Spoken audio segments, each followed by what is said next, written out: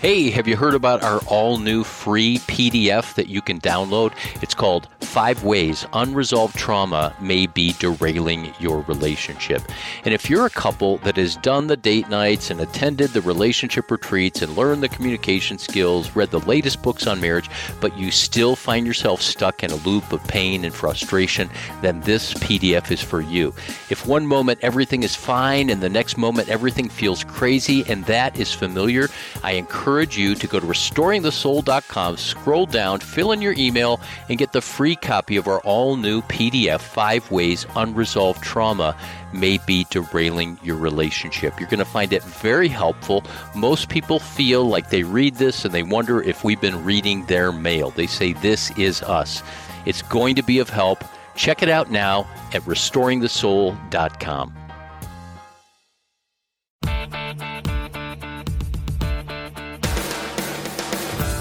If you removed all the literature that came out of war times, that came out of trauma, that came out of difficult seasons of cultural history, you're left with very little. You think about Hemingway, you think about Dante, you think about Fra Angelico, you think about, all these masters who came out writing about their dark times. These people are writing and painting and making sense of the world through beauty in times when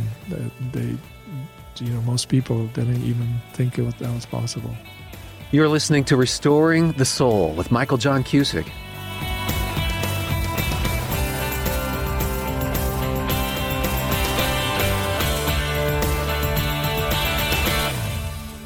Welcome to the program. You're listening to Restoring the Soul. I'm Michael John Cusick. On today's program, the conclusion to my 2-part conversation with Mako Fujimura, where we discuss how artists are gardeners called to till the soil of culture, how creating beauty in the midst of chaos and darkness doesn't require a budget, anyone can do it, and how a person made fully alive is the ultimate burning bush that God imparts to the world. Mako Fujimura is a visual artist whose works have been exhibited around the world, and he's the author of several books, including Culture Care, Refractions, A Journey of Faith, Art, and Culture, and his most recent book, Silence and Beauty, which combines reflections on Shusaku Endo's classic novel Silence with Mako's personal and theological reflections. Let's listen now to my conversation with Mako Fujimura on Restoring the Soul.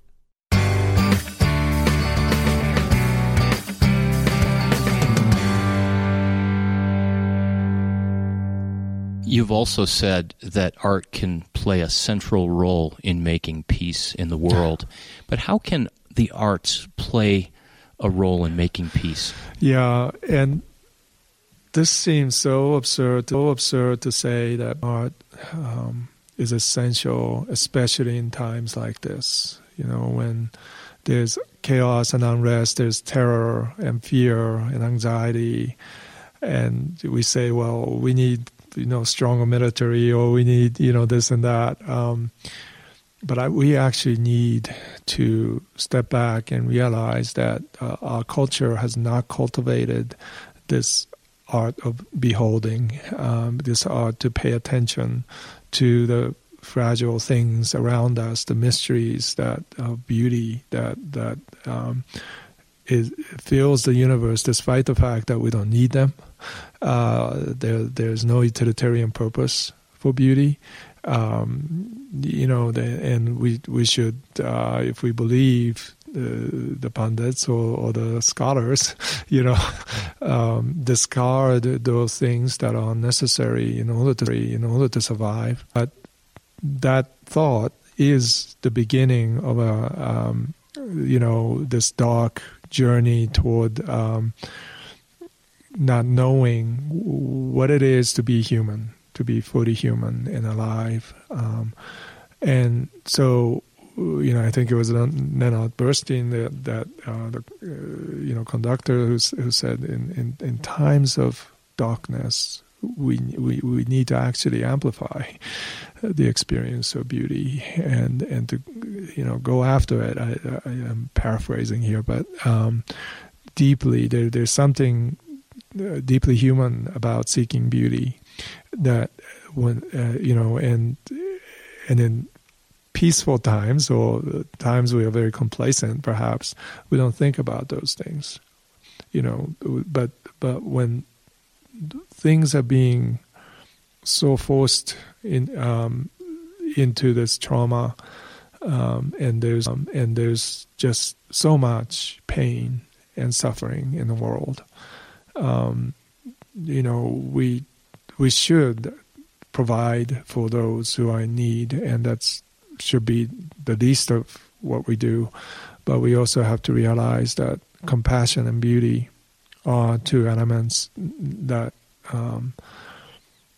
can endure these moments of darkness, and they may yet generate something new into the world. And you look at the history of art and literature. If you removed all the literature that came out of war times, that came out of trauma, that came out of difficult seasons of cultural history, you're left with very little.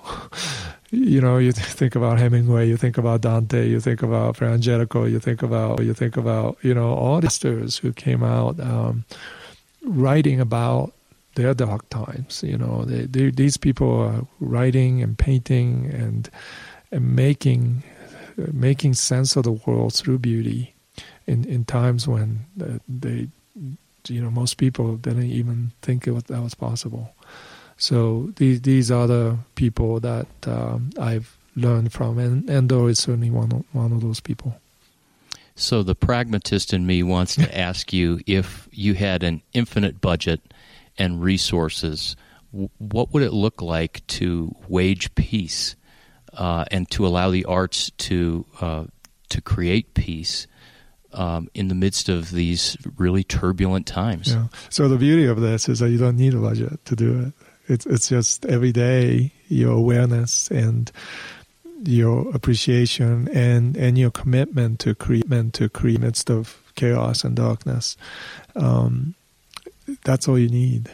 So you're referring to not just a person who paints like you, or a person who creates film or literature and therefore not artistic in the traditional sense, but this idea that you get to, in culture care, the idea of generativity, that we're all called to be creators.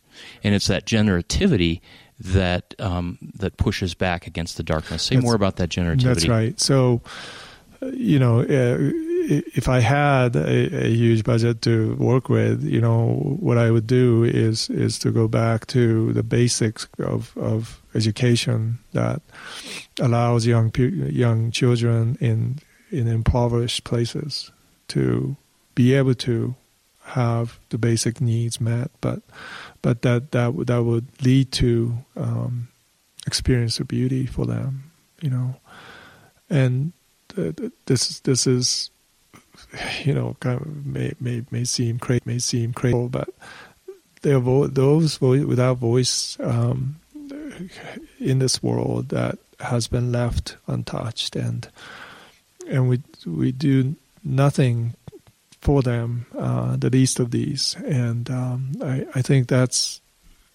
what we need, transformation, and the rest of us who are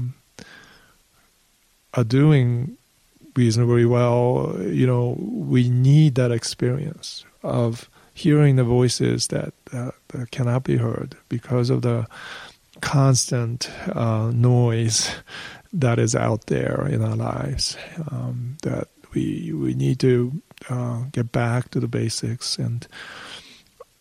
But going back to culture care and generativity, yes, this is a call for everyone.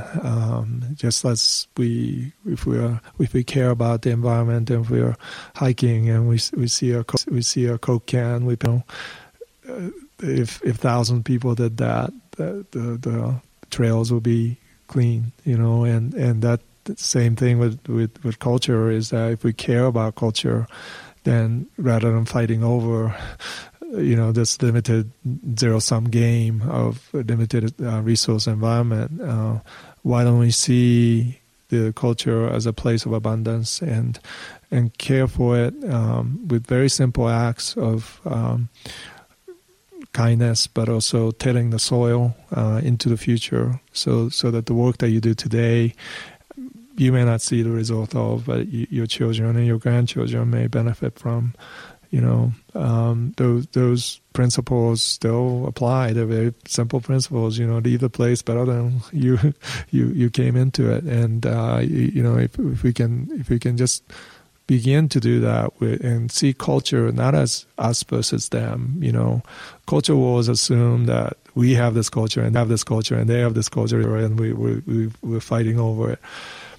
But when you really think about it, culture is us. We need to own that. Every element that we're fighting against is an element that is whether by via negativa of fighting against it, you're still within it, right? So it's not as if you can eradicate that, which we don't desire. It's a good instinct to want, wholesome, safe for the whole family, kind of a. But culture does not work like this. We are embedded. It's far more mysterious and complex than we want to think. So it's better to see culture as a garden to take care of. If there are weeds, put it out. If there, but that means you have to really soil the complexity of the soil and how there is no black and white judgment that you can make that is clear cut. You have to deal with the mystery of that environment and test things by the fruit of your labor, and learn each time that doesn't work. Have this humble approach that a farmer or gardener will have toward their land, and not to rape the land for utilitarian purposes, but to allow it to flourish so that all neighbors can flourish, not just us, or and that attitude, So I think artists are gardeners who are called to till the soil of culture. It's hard work. There are many winters we don't happening, and yet when that in the spring flowers are coming up, that somebody invested in that soil, and that work is worthwhile because that beauty can benefit everybody. So culture care is really, it's a very broad concept, but it's an alternative to boycotting culture, resisting culture, which often takes on an arrogant form. Right, and there's nothing wrong with prophetically standing against the cultural forces of darkness. And this is not a war against culture wars. It really is to affirm the prophetic instinct as well. And I've been thinking a lot about this. What Dr. King did in his speech, his last speech, the day that he gave day before he shot, the mountaintop speech, is just so profound because it affirms this idea that talk about war and peace all day, but we're at a point in our culture where it's either nonviolence or non-existence. And if that's the case, we kind of stepped over the boundary of human existence to now we have to deal with this human instinct toward imperialistic, triumphalism to capture the land and win at all cost. If we're at a point where that is self-destructive, ultimately, then we have to create another way of even resisting against the forces of darkness. And that's part of culture care, is that, do we care enough to think about the enemy?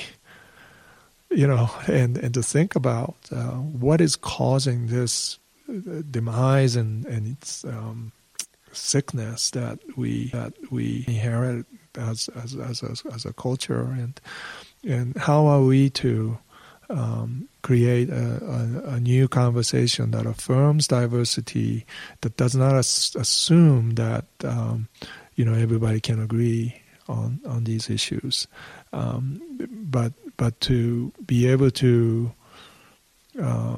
have this flexible way of not just coexisting, but I call this cultural estuary in the book Culture Care. Estuaries are not homogeneous. It's fantastically dangerous place, heterogeneous, with many competing elements. But that's why it's so abundant and delicate, and it feeds the creatures that are going upstream, and then it nourishes them as they go back to the ocean. It is the most fantastic,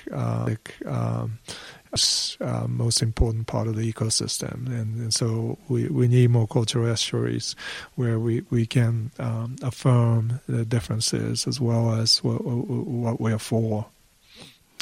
Mako, you recently accepted a position at the Brehm Center at Fuller Theological Seminary, and is the emphasis with there so that you can expand the role of culture care in your calling? Yes, and I'm so delighted that President Mark Labaton invited me with this crazy idea to be an artist in the midst of a seminary, a major seminary, the largest seminary in the world, and to have a studio space there, to work with fellows that I get to pick out, and the other artists in residence, and good people that have for years labored to care for culture there, and scholars and theologians and psychologists, and so we're for our next summit in February 8th through 12th in Pasadena, where we bring together elements of soul care with culture care. I would love to have you there with us, and to start to integrate theological formation with spiritual development and formation with cultural formation. What would look like if one community, one person held these integrated points and bring that into the world. And I'm very excited about the possibilities I'm already seeing in a short time. I'm there winter quarters, and I spend the rest of the time in Princeton studio, but I'm seeing fantastic results from even the short time that we've been doing this. And this is, I hope, will be a resource to go out there, theologians and pastors, but also people in the pews, people in entrepreneurial business practices, people who are serving, people who are working around the world, and that they will feel empowered to seek beauty when and also to understand that theological integration of the gospel, person fully made alive, is beautiful. That's the ultimate enigmatic burning bush that God imparts into the world, and every single person has the capacity to be that burning bush. Wow, I love that. Yeah, and you're walking burning bushes, and communities burning with this paradoxical reality of upholding something that is so orthodox and traditional, and yet even new. And that kind of communal. And I think that may be the ultimate artwork that we can be involved in. It sounds like that vision will profoundly expand the conversation about the story of God and the beauty of that. I think so. So the backdrop to culture care is that I had written, aside from what you read in culture care, these chapters that I gave lectures to all sorts of audiences, not just within the church, but outside the church as well. They are spiritual and theological premises that go into each of those that I don't reveal. And so I'm working on another book called Theology of Making, which may take me 3 years to finish, but it is about what we talked about, the whole narrative of the Bible, the good news that from creation to new creation, that allows for us to understand the story of God, as you say. There's this vast reality of mystery that we're just tapping into, I think. And artists and makers have a particular intuitive knowledge that needs to be part of the theological discourse. And so what I'm trying to do is not just to bring artists into the conversation, but have them lead in this discussion, because they hold this integrative knowledge that, to me, essence of both creation and new creation. I think it was Bono, and interestingly, I remember this from Rolling Stone. He said that maybe in the mid-'90s I read that the artists are the prophets of the future. Yes. The future. Sounds like that's what you're talking about. That when beauty in the story of God is presented in that kind of way, it just sounds so compelling.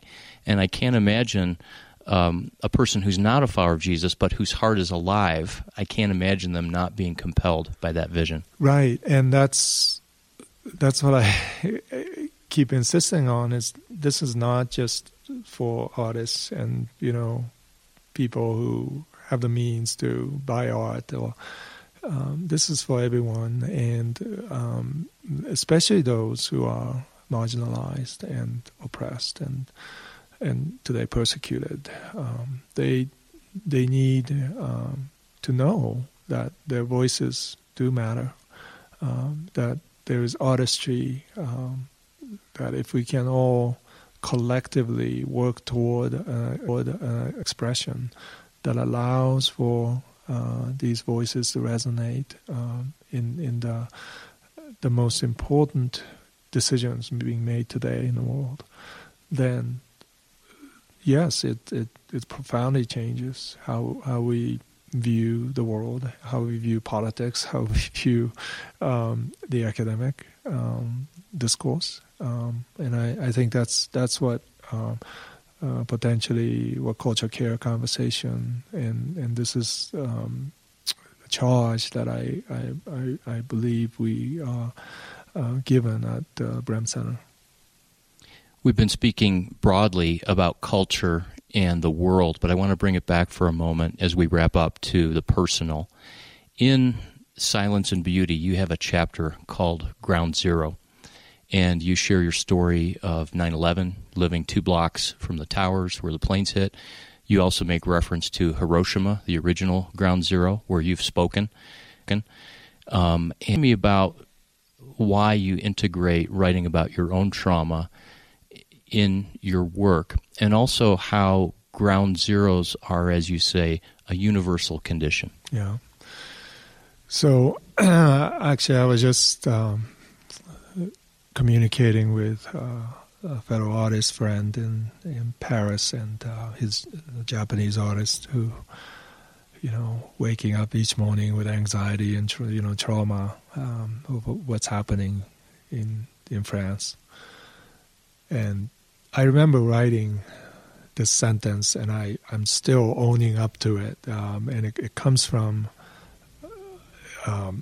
another book that I read that a pastor recommended me to read. And it's about this dream that this one pastor had after losing everything. His wife, his mother, I think his daughters in a single automobile accident. And he had this recurring dream of his chasing after the sunset over and over. And then I think it was his sister who said, "But you're going the wrong way. If you want to meet the sunrise, you go the other way. You go into the darkness." It's a really profound message, and one that I fail to do often. I keep running away. And so writing for me and painting for me is to go into the darkness, to know that I don't know what I'm doing, and I'm not capable of surviving this. But I just have to. If I'm going to make a step, let's do that. And over the years since 9/11, actually it started for me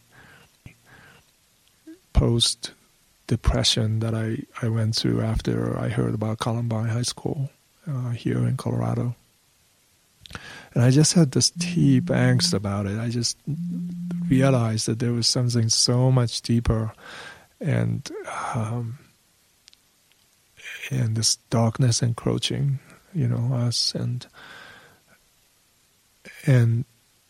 so I began to paint images about that, and then 9/11 happened, and I was forced to be Ground Zero resident, and then my kids growing up there became Ground Zero children, and then realizing that my grandfather, as a scientist working for the government, had to observe Hiroshima a week or two after the bombing, and he could never talk about it, that link of generations going back to Endo's generation, post-atomic devastation and trauma that Japan is, I think, still recovering from. Those things that I wanted to run away from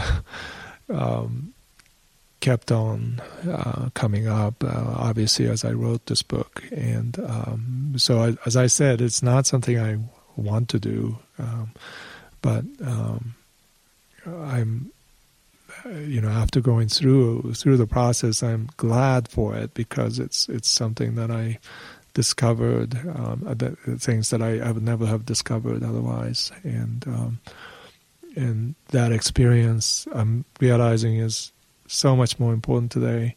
So, this is what I would say to people who are going through trauma right now: is that story of,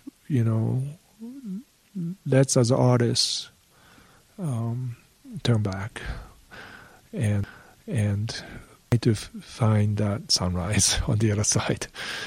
And I want to journey with them so that they can do the same.